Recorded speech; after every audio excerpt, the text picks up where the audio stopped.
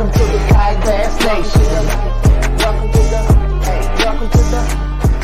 the Kayak Bass Nation. Kayak Bass Nation is presented by Dugout Bait and Tackle. Go to dugoutfishing.com to find everything you need for your next kayak bass fishing tournament. Hope you enjoy the show. Jeff Malott, Lunch Money Lambert, Lego. Also sponsored by Revo Sunglasses. Go to revo.com, use code KBN25 to save 25% off your next order. Revo, best lenses on earth. Also sponsored by Western Sun Vodka. Go to westernsundistillery.com and use the bottle finder to find a bottle near you. Welcome to the Kayak Bass Nation.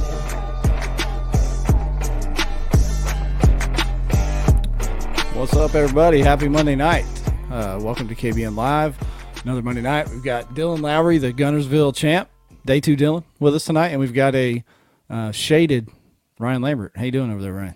I'm good, man. I'm good. I'm just, I felt like Siddiqui won day one, and he never takes his shades off. So this is a shout out to Siddiqui. Does he have just one eye? Why does he never take his shades off? What's going on with him over there? I think he has two eyes. I don't want to swear to it, but he just, I think it's just like a cool kind of 80s throwback thing, man. Maybe one cyborg guy. That's how he'd be winning all the time. He's got. You think there's like he probably has live scope on the other eye. Maybe that's a Bluetooth eye. Who knows? I'm just kidding. Damn. Just kidding. All right. No, he's had a hell of a run this year. I mean, he's always solid year after year, but he's had a hell of a run this year. So respect with the shades. Good win on day one. But the winner of the weekend is Dylan Lowry, and we've got him. Excuse me, I'm losing my voice. Here with us tonight.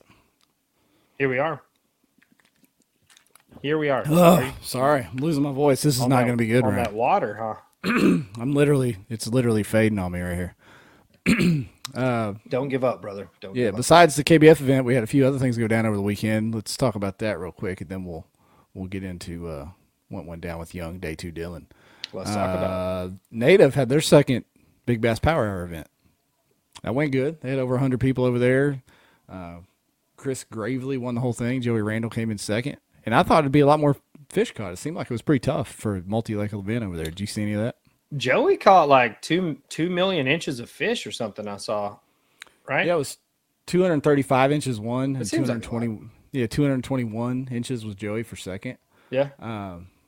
But for a no limit event, I don't know what the minimum is for that. Is it 14 or 12? Do we know? I don't know off the top of my head on that one. Somebody, if anybody in the comments knows the limit for the no limit, let us know that. But it'd be good to hear. Put up good time. It was a lot of lake, wasn't it? It was like what, a dozen lakes or more in North Carolina and South Carolina, which includes like Santee and Hartwell, like some of the bigger name lakes that you see on these trail stops. 18 lakes, it says on here. 18. Okay. All right. Yeah, 18 lakes, and they were paying out over $1,000 an hour, and I think it might have got up to $1,200 or $1,300 an hour. I thought I saw something about $1,300 an hour at one point. Yeah. Okay. 14 inches, they believe. 14 and 18 lakes in the comments. Appreciate y'all. So that's catching on, and that's kind of a niche that hasn't been touched yet by anybody. So I think maybe that'll get bigger next year. I hope so. Hope that comes more towards the central U.S. a little bit. That'd be fun. I'm sure didn't they put the schedule out of where they were having them? It was like California, Washington, PA, the Carolinas. Where else? Was it? Michigan, Washington, Potholes Reservoir, and then October 8th on the Susquehanna. So that'll be a good one. A lot of fish will be caught. That'll be a good one. Then also the All-American boys. They're not having an All-American championship this year. We had them on to talk about that before, but they did have their open qualifier, 2-day qualifier on Friday and Saturday on Truman Lake. And they had 56 folks show up for that. Jared Fosno from Missouri, 168 inches, took the win up there. And it was pretty brutal up there. Super windy. Weather changing, as it always is over this way. I saw some tank smallmouth getting caught up north this weekend, though. Yeah, I saw some big smallies getting posted. Those fish are freaks. I mean, they may be 20 inches long, but they're freaking 5.5, 6 pounds. They're monsters. Who was it that somebody shared a picture where they had their fish DQ'd because the fish was so fat it blocked out the identifier and they had to DQ the fish? That's tough. Or say fat. It was tall as fish can be. It was blocking out the ID. Old tall fish. Old tall fish. Anything else go down over the weekend? I don't think, dude, my Me too. weekend was a cluster, so I don't really know what happened outside of my own tiny little world. Yeah, I know we were following Dylan. You were at a volleyball event, non-fishing related. but Dude, you I were was up there. all over. I had a wedding Saturday. I had a volleyball tournament Sunday. I did not really get to enjoy too much of anything. I was trying to keep up with Dill, make sure he didn't hurt himself out there. It was a mess. Somebody in the comments is saying that motors were not allowed in the event, in the native event. I didn't know that was a no motor deal. I didn't either. So the more you learn. There we go. We'll have this figured out in a month or two, I'd say. Yeah, man. We got a few things we want to get into. The one thing that I saw before we came live was I saw you shared a post about Dugout jumping into the Tennessee State Championship. Yep. Throwing the support behind that, so that was cool. So since they started, like they obviously, sponsored Steve-O and I's local club, TVKA, and they sponsored the state championship last year, and they got the bid. We do bids, so it's an open bid platform for the Tennessee State sponsor, and Dugout won again. Hook One was kind of the perennial powerhouse. They put up boats and prize packs and whatever. We just kind of open it up with a dollar value total. But they've been great. I mean, from Marietta supporting the Tennessee State Championship, they're really trying to make their mark on the whole Southeast. I think Jamie's definitely made his presence felt with that for sure. Yeah, I guess it helps that Hook One doesn't exist anymore. No, That also is a no big one factor. to Yeah. beat against. Yeah. Get rid of the Crazy. competition. You don't have any competition. Yeah, man, that's crazy. And then the other thing was you don't have that video out yet on the Jackson. You got in that Jackson finally. I don't. didn't you? I got out of it at like 4:00 today. Okay. Well, go right into our sponsors, of course. Dugout sponsoring the Tennessee State Trail. Dugout's a presenting sponsor. We appreciate them as always. Go to dugoutfishing.com and find what you need for your next tournament. There you go. Glasses are off. There's Ryan. Revos. Those are Revo sunglasses. Yeah. They're There's great the for Revos. podcasts and indoor activities. You're wearing the Jaspers, right? That's your go-to? Mm-hmm. All right. I don't have the pair of Hometown. Jaspers. I got a couple other ones, but they're Hometown good. USA. Dylan tried the Jaspers, but his head's too wide, so he had to switch. Okay. And then, of course, Western Sun. We may get into some Western Sun tonight as we get deeper into these topics. So we love Western Sun. Invite you, westernstundistillery.com. And you can there's a bottle finder section on there where you can find a retailer near you. And now you can maybe even have a little drizzly, have it driven straight to your house like DoorDash. So perfect. And then, last but not least, you see this hat I got on. We just put KBN hats up on the website. They're Richardson 112 hats with a stitched logo. I don't want to make that slip like I did before we came live, right? You can get on there and find them along with a bunch of other T-shirts and things like that. So go to the kayakbassnation.com/shop and you can find those. Get a real hat. Get you a hat. Yeah, it's a good hat. If we save up enough nickels and dimes, we may do a KBN contingency program. How Oh about my that? God! Can you That'd be imagine? something, And wouldn't it? Revo is doing something. We still got to work out the details on that, but Revo is doing a contingency program of some sort. So stick around for the details on that. And that's the biggest measure of everybody wants to come. That sounds like a dog. Yeah. Everybody wants to come in on the popularity of kayak fishing and kind of capitalize on the marketing opportunities, but the companies that actually step up and put out and invest in the sport, that's what grows the whole deal. Like these contingency programs, the bonus money, Dugout sponsoring a tournament series, in the next state over. It's that kind of stuff. Like that's what reflects, that they care about what we're doing. So, pay attention to these companies that are putting something out there for you. That's it. Jump in with the companies that support our sport. We love it. That's it, man. Let's get day 2 Dylan in here on day 3, I guess it would be. Yeah. All right. Hang on just a second. Let me get this thing swapped around. There he is. There's the kid. What's going on, y'all? That's quite a name you got on your tag there, buddy. Hey, Young Billionaire. I'm Billion. I'm running. Oh. I changed my Instagram name and everything. That's a Did thing. you? It's gonna Are you happen. That was now a rapper? it's an accidental introduction that I made to some of my Nashville friends. Called him Young Billionaire, and it's stuck in his heart and soul. So here we have him, and now he's cashing all kinds of checks. So See, look at new it. nickname, new me. It worked. That's all we needed. Have you been paid yet, Dylan? Yeah. Okay. Not yet. Did you figure out how to file the tax information? Yes, I did that at work. Okay. Check. Good. So Did that's that at step work. one. Appreciate- That's step one. Now we wait. Yeah, good stuff. All right, man. Well, yeah, that was fun watching you. Typically, Ryan and I may not necessarily have all eyes on the KBF events, but we had all eyes on this one because you were in it, and we were pulling for you along with a few other friends of ours in the event. So we were so pumped to see you take the title, man. Appreciate it. That was the most fun but boring tournament I've ever fished in my life. That is such a slow, oh man. It was great. It was great. Don't get me wrong, it was great. But I don't think I've ever spent that much time in between fish. Ever. I told you. There's a very limited number of bites, but with the bites that you get, as I said, will be the right bites, but you have to be just stubborn and stupid and sit there and stare at the same thing all day long. Yeah, well, it paid off, and I greatly appreciate it because now I finally got the national tournament monkey off my back. Buddy, I hope this helps. If this doesn't fix it, there's not any more I have to give to you, okay? So I'm writing this off on my taxes. Yeah. I don't think there could be a bigger bounce back after, you were obviously mad and frustrated after Eufaula, and to have this happen, the next event, unbelievable. How'd that feel to get that kind of turnaround? Well, frustrated wasn't the word for it. Yeah. That was heartbreaking. I've been trying to get a national tournament on Eufaula since I started kayak fishing in 2015. And it finally happened. And when I was talking to AJ and Mayor Tibbs about it, the lake it took 30 pounds to be in the top 5. And then, obviously getting this stuff set up takes time, and the Corps of Engineers loves ruining lakes. So why is it, let's touch on that for a second. Why is it that you think that the Corps of Engineers is even letting that happen to Eufaula, where it's kind of like a Kentucky lake where the entire economy thrives off of, heads in beds, people coming in for these big bass fishing tournaments? Why would they do something like that? It doesn't make a ton of sense. What I was told by several different people was the Corps of Engineers excuse is there is a type of grass in Eufaula that the coots eat, and it doesn't mess with the coots, but when the bald eagles eat the coots, it kills the bald eagles. But that doesn't make any sense to me because Eufaula can't be the only place in the world with that type of grass. Seminole's right below Eufaula, and they don't mess with it.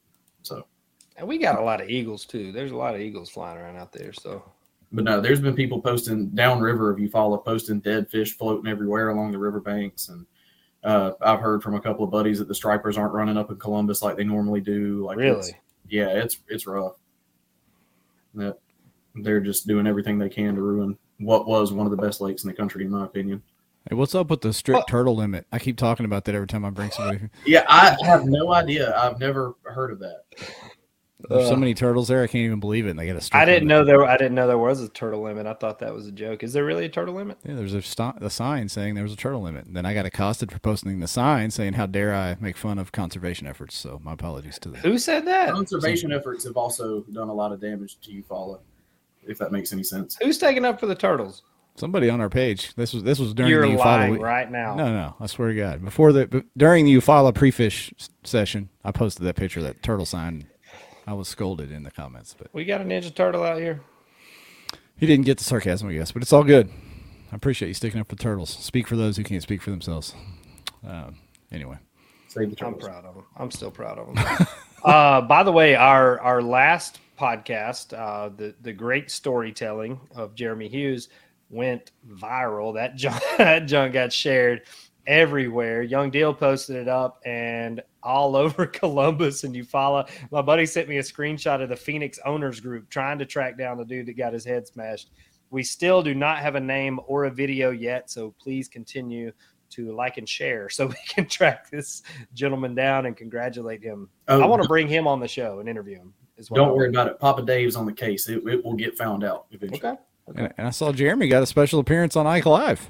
After How cool is that? How cool is that? Coming straight out of the cesspool onto Ike Live. We're building stars out here, Jeff. Building stars. making people famous around here, That's it. infamous or That's both. it. Yeah. I knew something was going to happen because I kept Brian the Carpenter was hot in the comments that night, and I was like, "There's something about to take place right here." That's exactly what it was. He's cherry picking. That's all right. We'll share. Let's see. I'm trying to get caught up on the comments. Some people are wanting your WDO hat there, Ryan. Wide Dick Open. Yeah, I was, Hey. Don't you have a stack of those, or is Chase making them? No, What- Jay sent me one just to Oh. tease me. I can't help anyone else out. I mean, we can talk to the trademarker of Wide Dick Open, Jeff, and throw those on the KBN side. I feel like that's as much a part of KBN as anything is. Sure. Yeah, we could do that. Do a little pre-order, maybe 2-week pre-order, and have Chase make some more. God, well, we can't do it like our last pre-order. No. I'll put it on the website. Much more organized. We'll put it on the website and collect stuff on the front end with addresses, and then on the back end, we'll maybe handle it. We're learning. Maybe. Can I get We'll a custom see. one that says WDS? Because I was catching those fish wide dick slow. There was nothing open above. Wide Dick Slow? Billy. Yeah. That sounds Billy. terrible. That sounds absolutely terrible. Let's talk about your fishing, man. Sherwood deserves a freaking hat, he says. Okay, You do, I agree. I agree. He does. Sherwood You, does. you coming to Broken I'll Bow, cover Sherwood? Sherwood's. So you coming to the Bow or Chickamauga or either one? We'll see what we can do, Jeffrey. We'll cover the cost. But let's get to Dylan's fishing. And Ryan, we're going to get into Dylan's fishing and info sharing and all that stuff later on. But you could lead the questions here because obviously you know exactly what Dylan, where he was and what he was doing. I don't even want to lead the questions because I know all the answers to the questions. I was sworn to secrecy, so if I start going over the limit, hit a button. Like, cut me off, take me out. I should have put a shock collar on you is what I should have done. So I guess, we went to my buddy's birthday party in Nashville a few weeks ago, and Dylan was like, dude, can we please go hit those smallmouth? Please, I want to catch my PB smallmouth. And I'm like, God dang, all right, man, whatever. So that afternoon we run back, we do some smallmouth fishing, and it's not like I've put 8 years into figuring this stuff out. Like this is not like you go in blind and just happen to stumble up on this magical bite. Like even for me, like it's something that is super specific and it's so painfully slow. You'll break off a lot. You'll get your heart broken a lot.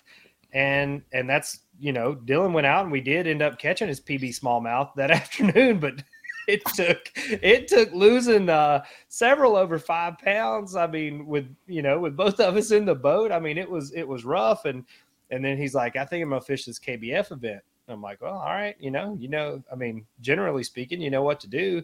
If you want to do that, I think that's the way to win. Like if that works, if you get 7 bites, then you've got the winning bag.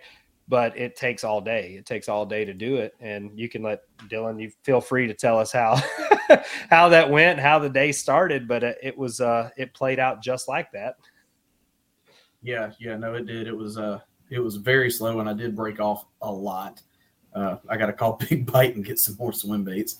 But nah, man, I can't remember what time I jumped off that 7-pounder. I think that was relatively early in the morning. It was like 9:30 or 9:40 because I looked at the call log on my phone. Because the game warden, so I live in a small town, USA. The game warden calls me and he's like, hey, who's this dude in the blue kayak on your juice? And I was like, that's my buddy Dylan. He's like, dude, he just lost a monster. And I knew I had taken pictures of him losing a big smallmouth earlier. And I was like, he's going to blow it, man. Like there's not like 20 bites. Like there's only 7 or 8. Like if you lose those key bites, you're done. You're done, period. Yeah, no, I did catch that 20-inch smallmouth relatively early in the morning. And then the famous picture of me throwing my hands up in the air after I lost the big one. That was pretty heartbreaking. But I feel like I got on them pretty quick the first day. It kind of hit a lull in the afternoon. That was pretty bad. But just that swim bait on the current, man. That was the key. That West generator. I don't want to go into too much because I don't want to give it up. But answer this. Sherwood's asking why you broke off so much. There's stuff that will break your line. All right. It's a Tennessee River. It's the river section. Like there's no secret to that. It's freaking, big rocks, it's trees, it's riprap, it's everything. Like there's plenty of stuff to scuff up your line and break it off. And if you make the wrong cast, if you let it sit too long, if one of the fish wrap you up on something, you're in trouble. Like you're in trouble pretty quick. And that's one of the things that makes it so hard that a lot of people can't just stumble up on it and figure this kind of thing out, because you have to be super patient. And you may make 150 casts, the same cast to get bit. Like it's like I said, monotonous. I mean, it's a painful deal. But what was it like when I mean, obviously you had one big one pretty early on day one, but you called up. I mean, you kept fishing, kept calling. You had obviously a couple heartbreaks, but you kept on grinding. And what did you end up on, day one?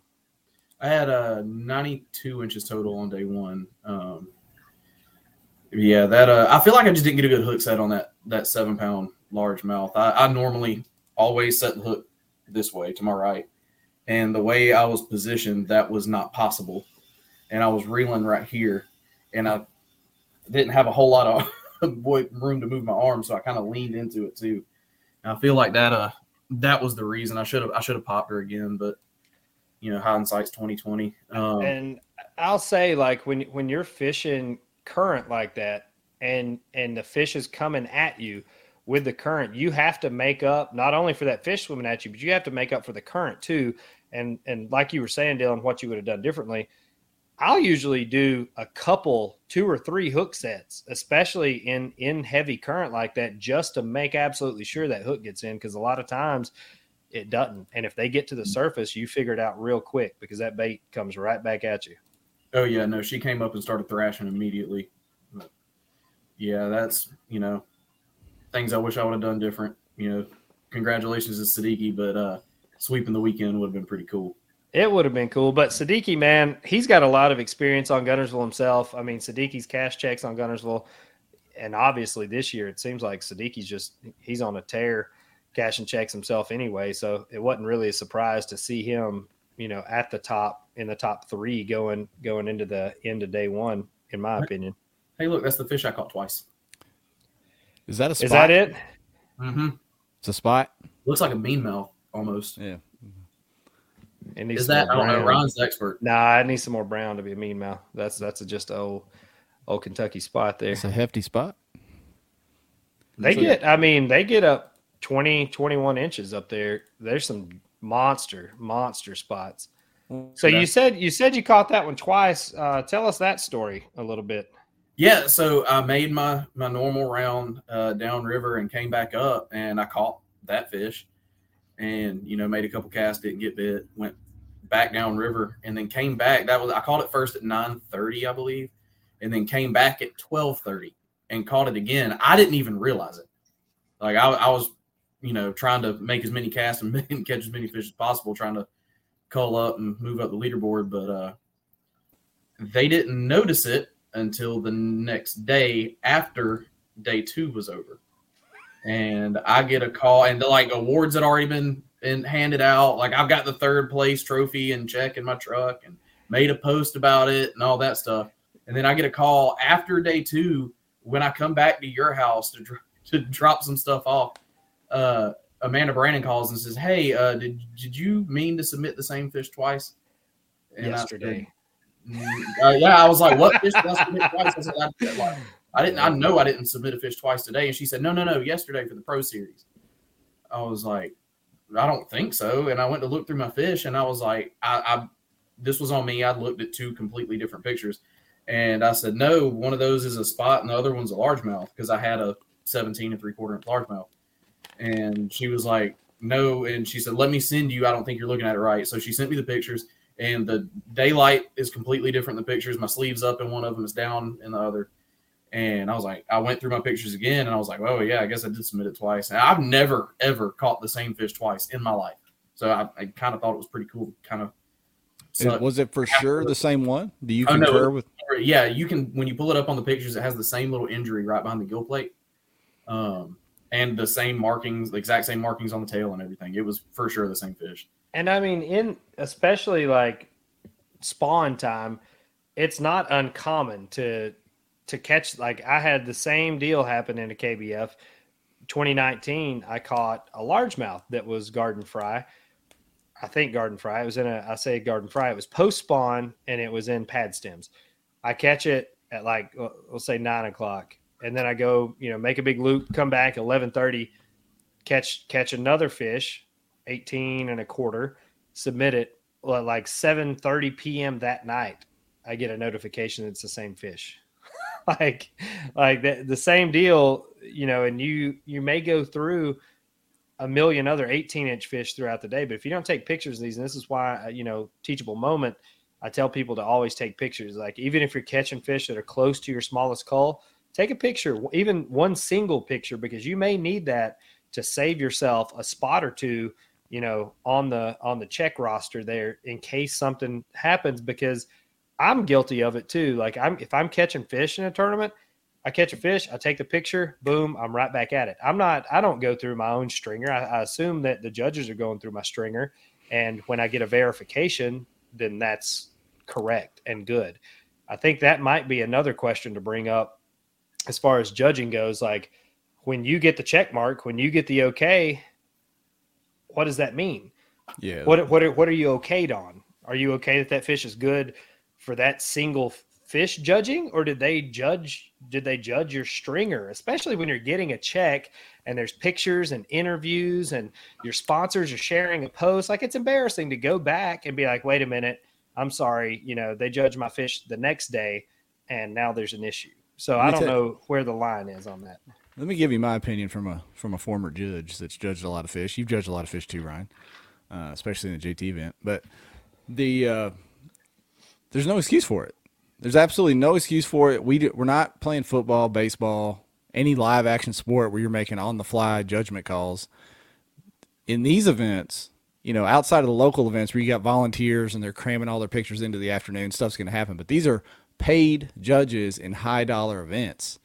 There is zero excuse for sometimes we make mistakes stuff that happens over and over. There's no way, no freaking way should that be happening when it's obvious. If there's two fish of the same length, a paid professional judge that apparently is a contracted company to look at these fish should automatically compare two fish of the same length. And I could be wrong, and my memory's not the best. Isn't there something on Tourney X that flags fish within like a quarter inch or something, like for the judge to go back through and acknowledge? And it may not be on Fish Chaos. I don't know if it is or not, but that was one of the kind of safety features there to ensure stuff like this doesn't happen, that the judge has to go back through and be like, okay, check, that's not the same fish. I mean, I think that's a pretty good safety mechanism, just so crazy stuff like this doesn't happen in tournaments. Well, I mean, that's the simplest thing you can do is just, if you're going to hand out a check like to Dylan here, a third place check, go back and look at his stringer before you give him the check, not the next day. Yeah. Why are you doing it the next day? She said it got past both of her judges on day one, and she didn't catch it until she was verifying both of my bags for the Pro Series. Right. Why were they doing it for that and not for day one? That's the part that I don't understand.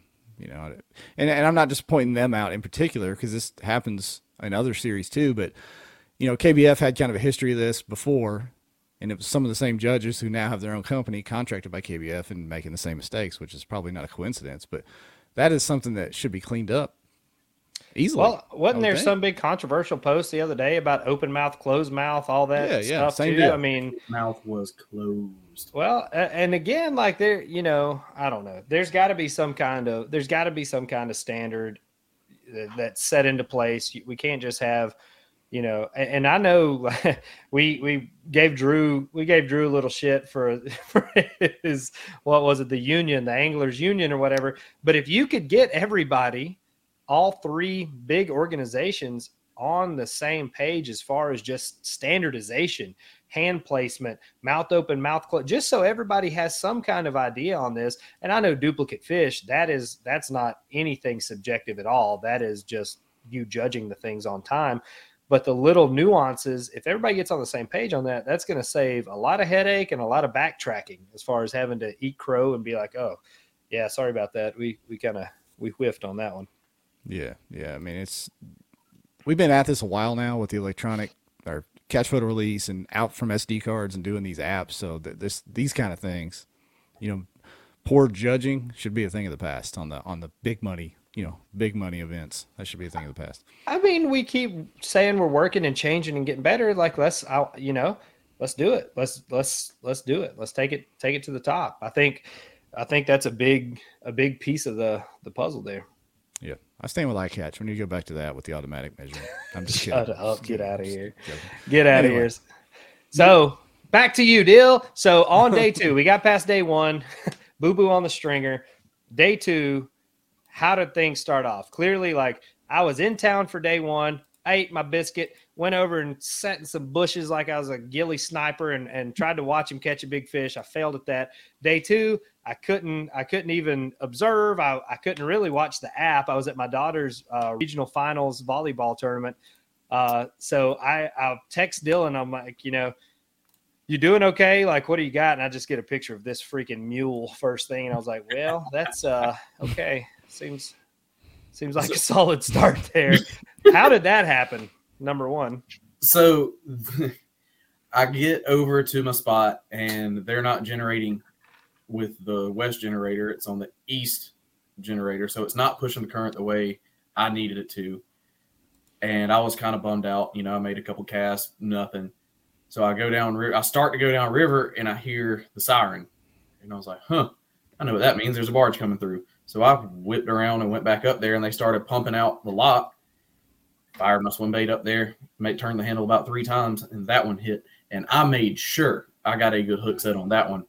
I put everything I had from my toes all the way up to my shoulders in that hook set. Man, it was good. That 7-4 matrix did the trick that time. But did you think you were leading? So you were leading big bass right after day 1 all weekend. I led big bass. So what did you think when you caught that one? Like you got it locked up. It's over with. Well, okay. So I actually tied with Christine for big bass with that 20 3/4-inch smallmouth, but I caught it first, and I'm assuming that's what they use for the tiebreaker. No clue. Yeah, me either. I wanted it. Don't matter. So me and Christine were picking on each other about that, and then I catch that one. I'm like, I got big. Not a lot of bigs have been weighed in yesterday. I said I got it for sure. And then a couple hours later, somebody submits a 22 1/4. I'm like, you got to be kidding me. And I check the scoreboard and I look at it. And I'm like, wait, I'm still in first. So obviously I caught this one first again. So that was pretty interesting. But no, I didn't give that fish time to jump, thrash, nothing. I set the hook and started winding. And that's the biggest fish I've ever had skiing across the top of water to my kayak. I was not about to have a repeat losing 2 key fish again. And you thought you had big bass. You had a pretty commanding lead. There was another angler in the tournament that might have played a little joke on you toward the end of the day. What happened there? Normally, stuff like that does not bother me. I'm usually pretty chill on the water. With the exception of Lake Pickwick last year, I had a meltdown. Todd Patrick texted me. He's like, man, you're doing so good. Siddiqui just made a good big move though. Good luck, with a little smiley face. And I was like, what do you mean a big move? Did he just move ramps? Did he catch a big one? And he said, yeah, 24 1/4. I was like, oh wow. Okay. He said, yeah, it was an 8-inch cull. So I look at the scoreboard and did the math. I was like, I'm not in the lead anymore. And I started kind of panicking a little bit, like casting a little faster, reeling a little faster. I'm like, man, what do I do? And about 30 minutes goes by, and Todd Patrick messaged me. He's like, hey, man, I'm just letting you know, I'm just kidding. I was sweating bullets, man. That was a good one. That was a good one. He got me on that one. Todd texts me the same thing, like almost to kind of cover his tracks, I guess. And I was like looking at Fish Chaos, and I was like, he ain't got no 24 on the board. He was telling me, he's like, he caught a 24 1/4, but he's waiting on it to upload. So I swear every 2 minutes I'm checking the lead to upload. That's why you just turn your phone off. Put that shit on airplane mode. Don't let nobody mess with you. But yeah, no, to continue on about day 2, there was no current in my spot whatsoever. So I had to sit there. I'd get on a flurry. I'd catch 2 or 3 fish every time they pumped the barge out. But I waited hours between casting for a while for most part of the day. I'd eventually go down the river and fish a little bit of stuff every now and then. But it was so boring. Like, I'd just sit there and I'd tie on different stuff and throw it to see if it would work. And nothing. Absolutely nothing. No. Let me ask you about that area, and I guess you both comment on it because you know it well, Ryan.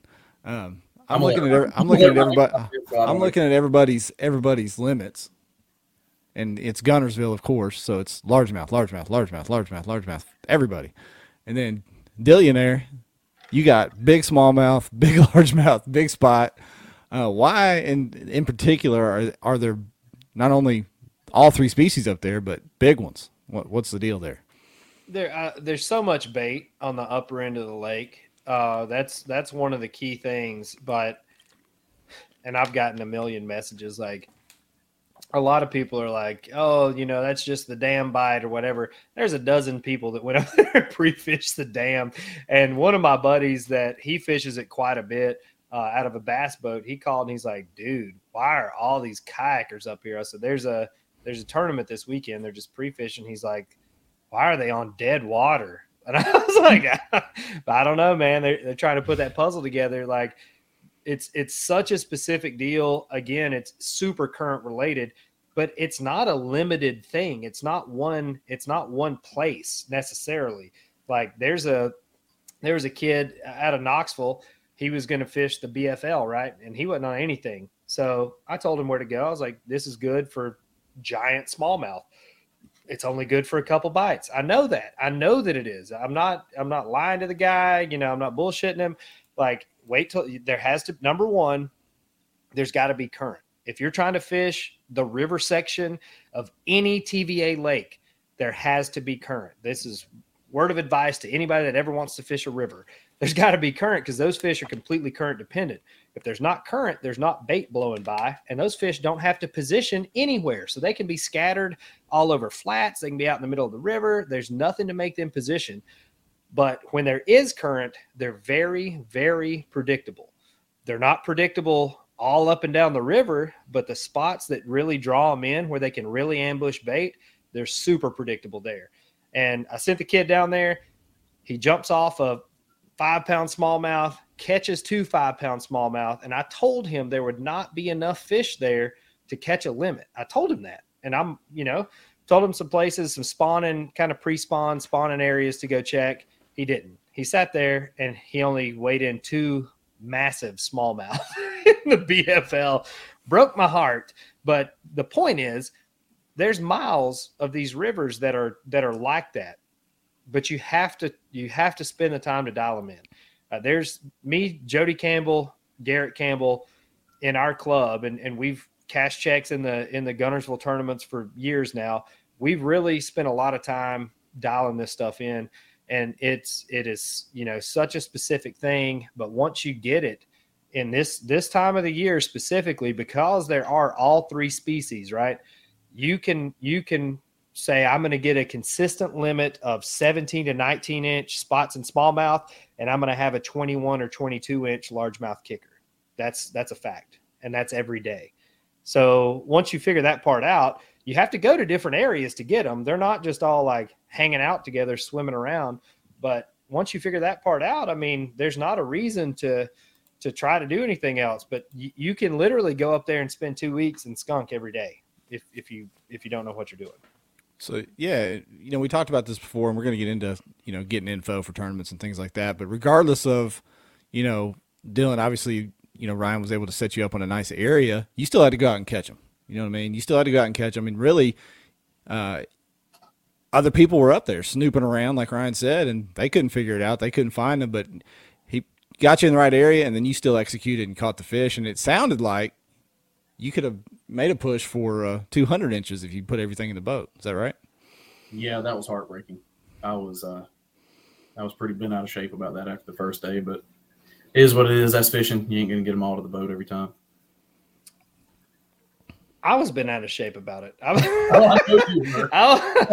was upset. Like, I mean, I didn't try to put you on. I wasn't like, "Hey, Dylan, I'll put you on 3rd place fish." Like, that was not the mission. Like, if I'm gonna let you in on the family secret, you better catch everyone. Like, I want to see you wreck them. And that's what was so heartbreaking about it, was if I'd have had either one of those 2 fish, I'd have blew day 1 away too. That's part of it, though. Yeah, it is.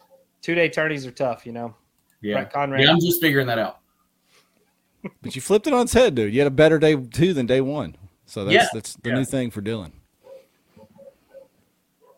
Jimmy Talley in the comments, it's been kept secret. And it's going to stay kept secret, Jimmy. We can just look at each other and smile while we watch all these fools get out here and skunk.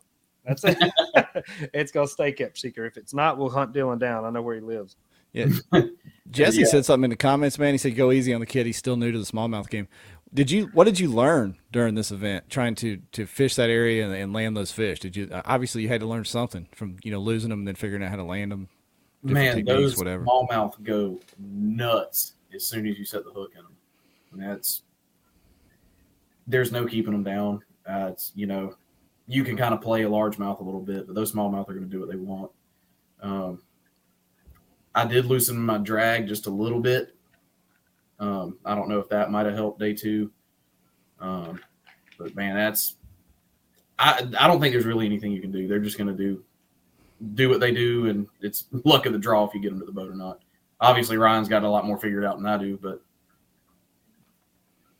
they're old fish though. Like you're catching, 15, 16, 17, maybe 20-year-old fish. Like they've seen a thing or two. This is not their first rodeo. Like if you think they don't know how to get off a hook, you're crazy. I mean, they're big, aggressive, strong river fish, and it just happens to be a time of the year where they're a little bit more vulnerable, but they're still, just as mean as they were. I mean, they don't let up. And that's one of the hardest things is just figuring out how to get them in, for sure. Joe Kirk's in the comments. Joe Kirk figured that stuff out up below Watts Bar as well. Same deal. It's all luck, but it's a lot of work just learning how to get them in the boat.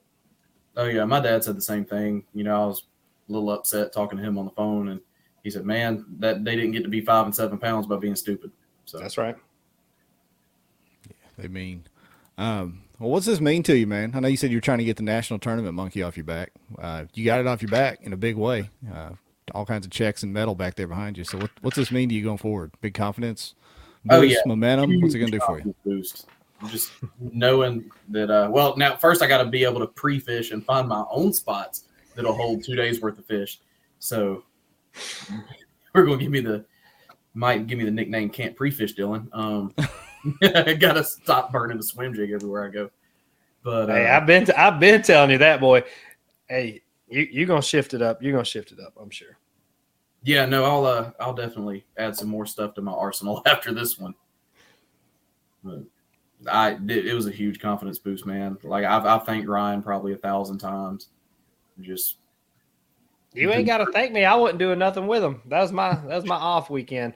I hit him through the week. I like to go out. I try to get out on them 2 or 3 days a week, just to let them know I'm still around. And, I love them. I pet them. I kiss them, take a couple pictures with them, tell them thank you, put them right back in. But you did great, man. I feel like I was more nervous than you were. I don't know why. Like you didn't really seem that shook about it at all. And I'm like sitting on pins and needles. I'm like, is this dude gonna catch them? Like, I know they're here. I've talked all this shit. Like, he's got to win this thing. He's got to win this thing. Yeah, no, with the exception of Pickwick last year, and that's just because I had so much bad luck all throughout last year. I'm normally extremely calm on the water when I miss it. Like when I missed that 7-pounder, I didn't get all bent out of shape. I just slid my swim bait back up on the hook, made another cast, didn't say another word. Smallmouth, on the other hand, that was a different story. If that was a video, you'd have had to edit it.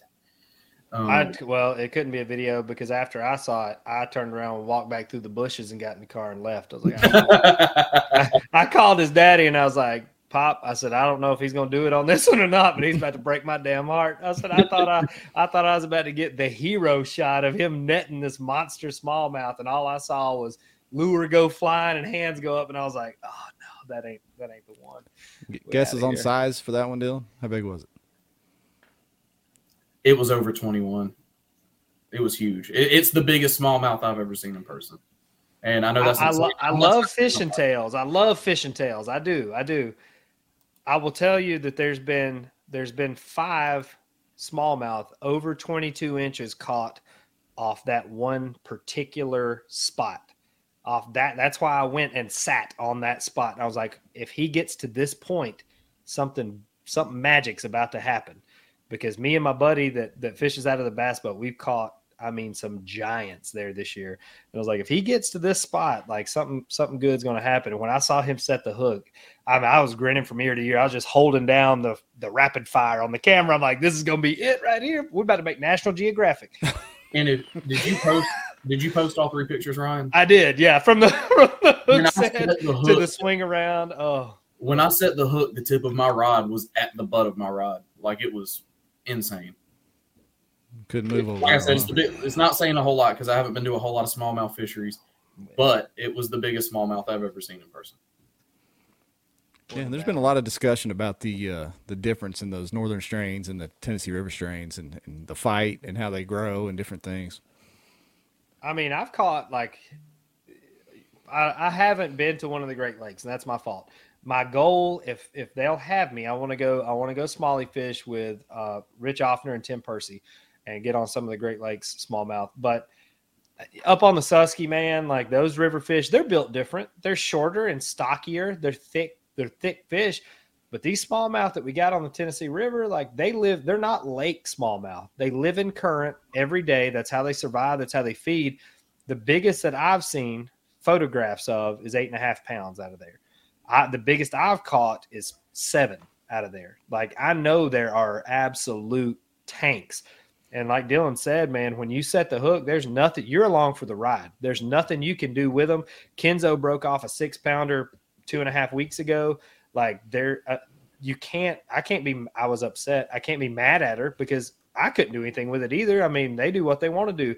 If they want to wrap you under the boat, you either jump out and swim with them or they break off. Like, that's what happens. There's not an option, unfortunately, on them. Yeah. Well, Dylan, we couldn't be happier for you, man, pulling off the win here. We're hoping this carries over into a TOC berth for you because you get momentum in the BOS series as well. So that's what's going to happen next. But what we wanted to do off the back end, or piggybacking on the back end of talking about your win, was get into a little bit of info sharing and how that affects events. Obviously, it had a big effect on this event. You still had to catch all the fish, but how many over under, Ryan? A dozen or more people in your DMs? Because everybody sees your Instagram and Facebook. They know you're catching them on Guntersville, and those are your pets. How many folks reached out for info in those I mean, a dozen or more. Yeah.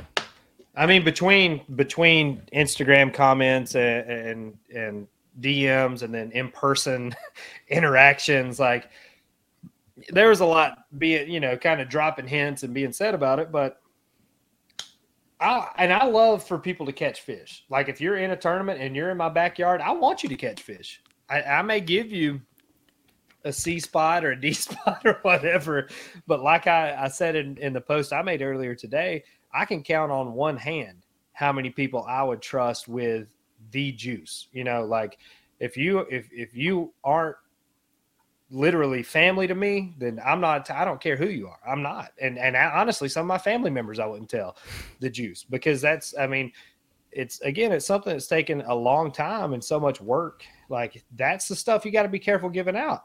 But the thing that I think the point that they're heading toward here, how often does this happen?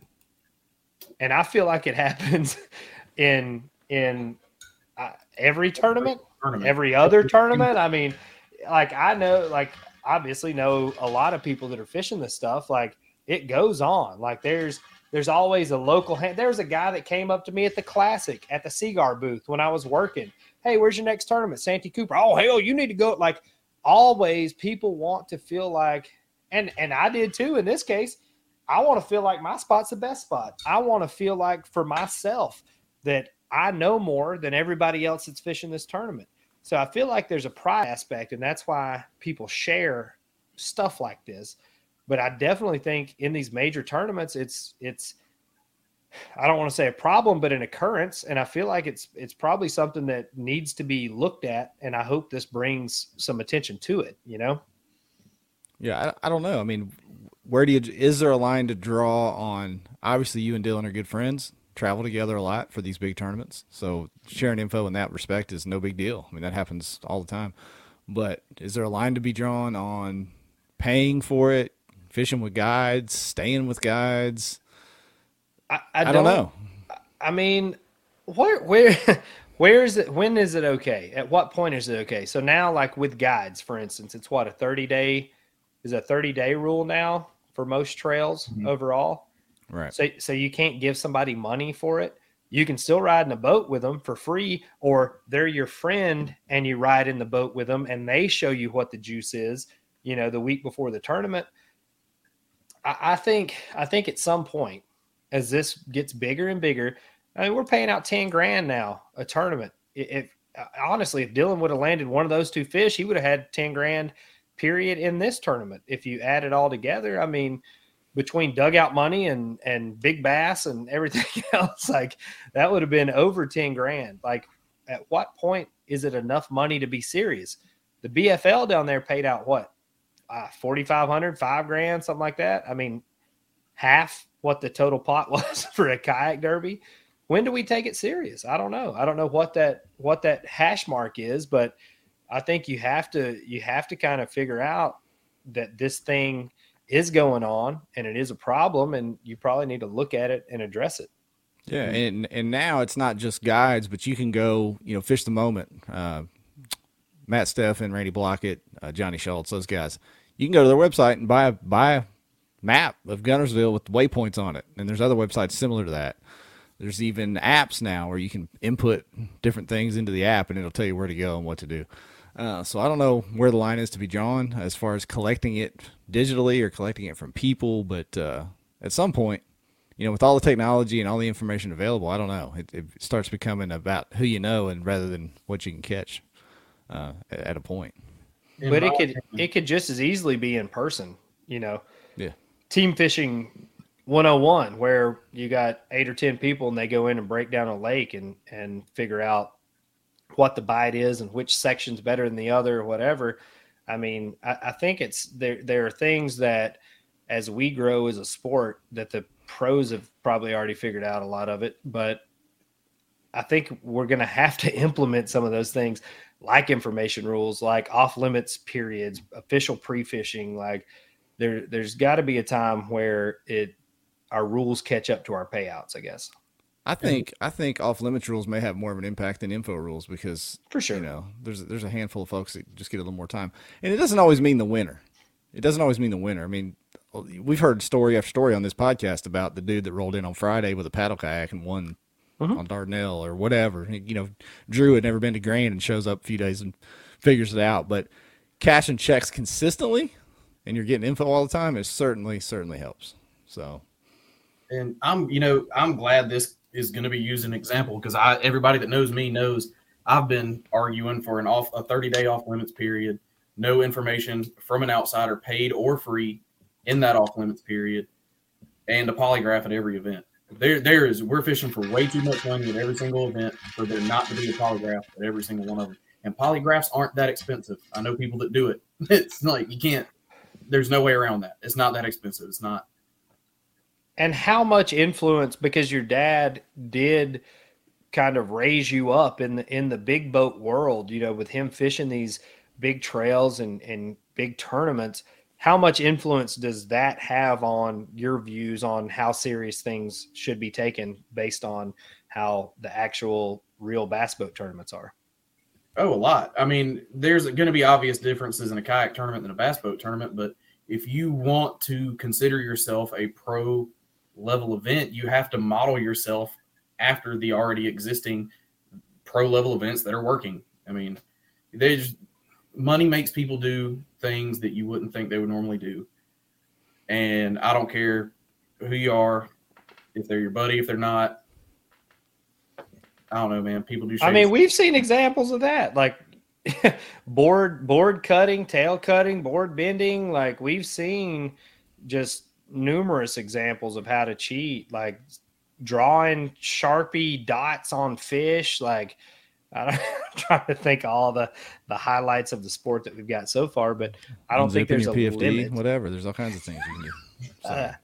I think that was something. A lot of the rules that aren't in place is a big reason that a lot of people that I know that fish bass boat tournaments will never fish a kayak tournament. My dad being one of them. And I hate that because I would love for my dad to travel with us. It would be a great time. What specifically is he worried about? What rules your one or two rules does he really say, like, I'm not fishing because of that? What's the biggest ones? Polygraph's the biggest one. That's where I get that from. And he's right. We're fishing for too much money for there not to be a polygraph. The information rule is a big one for him. What's strange is I won a KBS event back in the day, Ryan, back in the day, and they polygraphed then. So what happened? How did we get away from that as things got bigger? One of the tricky things about polygraphs is if somebody fails one, then what do you do? Is there a punishment? Is it like, the admissibility of a polygraph in court is always a big question mark. Like if somebody fails a poly, then what do you do from there? Do you investigate further? Do you try to hammer a confession out of them? Like, how does it progress past that? Or if they fail a poly, do you just DQ them, period? Do you write that in the bylaws of your tournament series? If you fail a polygraph, there's no chance to bullshit around it. You're gone. You failed it. Good night. My dad told me a story. He had to take the first time he ever had to take a polygraph. He was so nervous. He failed it twice. And the dude, not failed it, but got an inconsistent because he was so jittery. Yeah. And the polygraph man told him, said, look, if you don't pass this 100% on the third try, you're just like, we have to disqualify you, whether you did it or not. I mean, that's the thing. You can do a traditional polygraph. You can do voice stress analysis. There's a couple different ways to confirm or double check those things. And if anything, it'd be a huge deterrent. If people know they're going to have to face that, it's going to eliminate 90% of the people trying to cheat, I would think. I think just knowing it's there is the biggest thing. At least act like you're trying. Act like you're trying to discourage shady stuff from happening. Like, you can't just pretend that everybody's good and everything's great and go on about your way. Like, we've seen it too many times, to be honest with you. We've seen too many instances where people are living in this gray area and it's not addressed at all. Like, I think as a sport overall, we have to step up and shed some light on that gray area to where you're either right or you're wrong, or don't fish this stuff anymore. Yeah, I think you even do it. You obviously polygraph the check cashers, top 5, whatever you're going to do, but pick somebody random out of the field and do it to them too. And make it, random. Yeah, top so random in the check. Yeah, so that way the thing it's not just a flawed test or whatever. Troy Haney said running GoPro. That'd be the ultimate way. I know that's what I think Bass requires you to run a GoPro in the elites. We're not there yet. I don't know how. We don't have the manpower to manage that footage and even review it, unless Steve Fields wants to do it. He's in the comments. You can do it, Steve. Steve would love to. Steve loves the random footage. I feel like when you forget to put your hat over the camera. Yeah. But my thing with kayak fishing is you hear it all the time. Oh no, I know him. They never do something like that. Well, they have. Guy. We have all seen them do it, but nothing's been done about it. Yeah. Well, I say nothing's been done. No rule has been put into, no polygraph, no rule, no nothing. It just keeps getting let go. And that's my issue with it. That's everyone I know that grew up fishing bass boat tournaments issue with it. And, can't really say a whole lot because Hobie's been selling out every tournament this year except for Winnipesaukee because the Northeast people don't show up to their own tournaments just like California boys. But I don't know, man. I don't know if they're waiting on somebody to sure enough get caught like on camera. I don't know. I don't know what it's going to take. But apparently, I'm not going to go there. I haven't had enough tequila. Take no shot smart. And go there. Please. You saw Jeremy. He cut loose. You can cut loose too, man. It's probably smart. No. I hope that it's a matter of time. If we're paying out $10,000 an event, I think that's enough money to justify making it legit. Yeah. Don't not the team tournament that we fished on Sinclair polygraphs. Yeah, and if not polygraph, something. Maybe it's the app companies come up with another security measure or something else to add security to this. Well, right now, I mean, this is another great thing to bring up while we're talking about shit that probably should have been fixed 4 or 5 years ago. These apps don't have access to your location where you catch a fish or where you take a picture. They have access to where you upload the fish from. So that leaves this huge door open to where people could go catch fish on a completely separate body of water and then upload their fish from the tournament body of water. And we don't have an app that can distinguish where that fish is caught because they don't have access through the carriers. So there actually is one, Ryan, I think. Oh, there is? Which is, didn't the Topwater boys say they force the picture through the app's camera? So that's if the picture's taken in the app. Tourney X can do that. I'm pretty sure Fish Chaos can do that if the picture's taken through the app. Right. But that's the only way they can get that data because the carriers won't give these apps access to the data without you saying, okay. Maybe that's the next step is all these apps upgrading the in-app camera capability where you can take multiple pictures and then upload one or whatever. Well, I'm not too keen on the whole technology side of it, and I feel like in my mind it would probably drain your battery. But it would make sense to me is when you check in on Tourney X or Fishing Chaos, it tracked you all day, nonstop. I'd like that. I'd like a live. Well, no, we wouldn't like that. That'd be terrible. But for the tournament directors, to be able to not just see your fish upload or catch location, but just to randomly check in on where Dylan is. You know what I mean? The tournament director, not everybody in the field. But we need to do a shotgun launch for Steve Fields just once. Just up. I would rather do it at the TOC than anywhere else. I don't want to do a shotgun launch with 300 people. And here's another great point now that we're on this.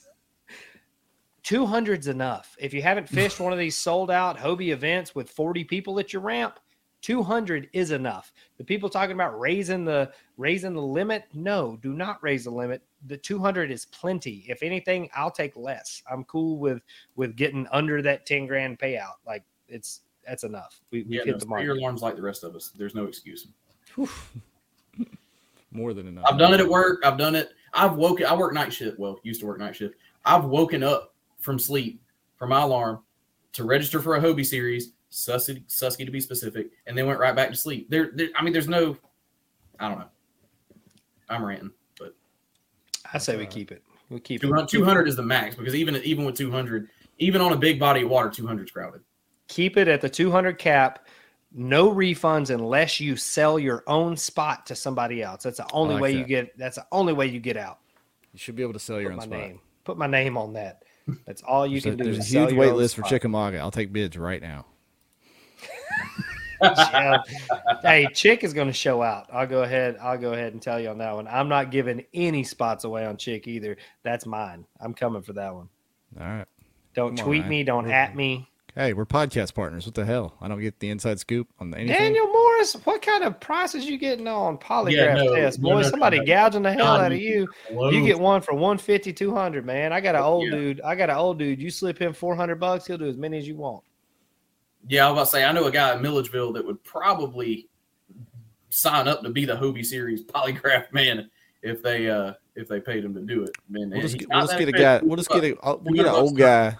Yeah, we'll get an old guy that can judge people real good and just get him to look him in the eye. That's all we'll do. And I promise you, he can pull it out of you. He's good. He's good. I'm pretty sure he used to torture people or something. I mean, we've talked about this though. Just get one of the sponsors. Get a sponsor to literally just sponsor the polygraph test. Put whatever cool little catchphrase they've got for their product on it, and that is covering all the polygraph tests for the year. But also, they get the exposure if there's a cheater, because that's going to go fire. That feels like a golden opportunity for like a law firm or something to sponsor that. Or KBN. Yeah, there you go. The DOJ. We've got what? We got probably $60 between us. We can probably we can cover half a KBN, DOJ. We'll start randomly polygraphing people on our own. Just pull them off. just for shits and giggles. But we do it at the bar on Friday night, like just to ask them if they're thinking about cheating. Can you imagine? Let's do that, Ryan. That'd be awesome. Francis Tran couldn't pass it if he had to. He couldn't pass a TCAP test. We'll have to do it on day one. I'll be gone by day two. But that's true. I forgot. We're 2-day tournaments out here. Jeff. Yeah, I've taken Dylan's. Jeff's still on a single day one. Jeff, I'm half day. You ain't gonna see his ass on day two. No. Hey, we're about to have three BOS in a row. I'm about to get on a run. Don't worry about it. 2 days in a row for all of them. I'll be there. Broken Bow, you cashing a check? I'm cashing a check, baby. It's happening. Heard it here first. Good time. Dylan, Broken Bow, you cashing a check? I'm cashing something. It might not be a check. All right. I'm writing a check. I'm cashing a good time. That's what I'm cashing. It'll be all right. But I know we're probably getting towards the end here. I ain't cutting you off. You got something else to say or share? Just wanted to thank my sponsors, man. Yeah, do it. Big Bite has done a lot for me, and this was it. This is what did it. That is the Chartreuse Gizzard Shad, or Suicide Shad, 5-inch swim bait. They make them in a 3-inch, 5-inch, and a 7-inch. They're slippery too. I think I just saw they came out with some new colors today. No, okay. Yeah, no. So they're slippery and they're covered in glitter. So when you get home, your wife will think you've been at the strip club. Oh, That's a double bonus there. So But take that, suckers. But yeah, I want to thank Dugout, Douglas Rods. You know, they've done a lot for me in the short time I've been with them. They're great guys. They even invited Donnie me. the Mullet. Donnie the Mullet. Caleb. They invited me up to go wreck some smallmouth on the St. Lawrence in August. I am looking forward to that one. Revo sunglasses. Y'all, especially you, Ryan, couldn't have done it without you, man. Ryan Van Tine. He's Lambert's Towing and Recovery, number one sponsor on this one.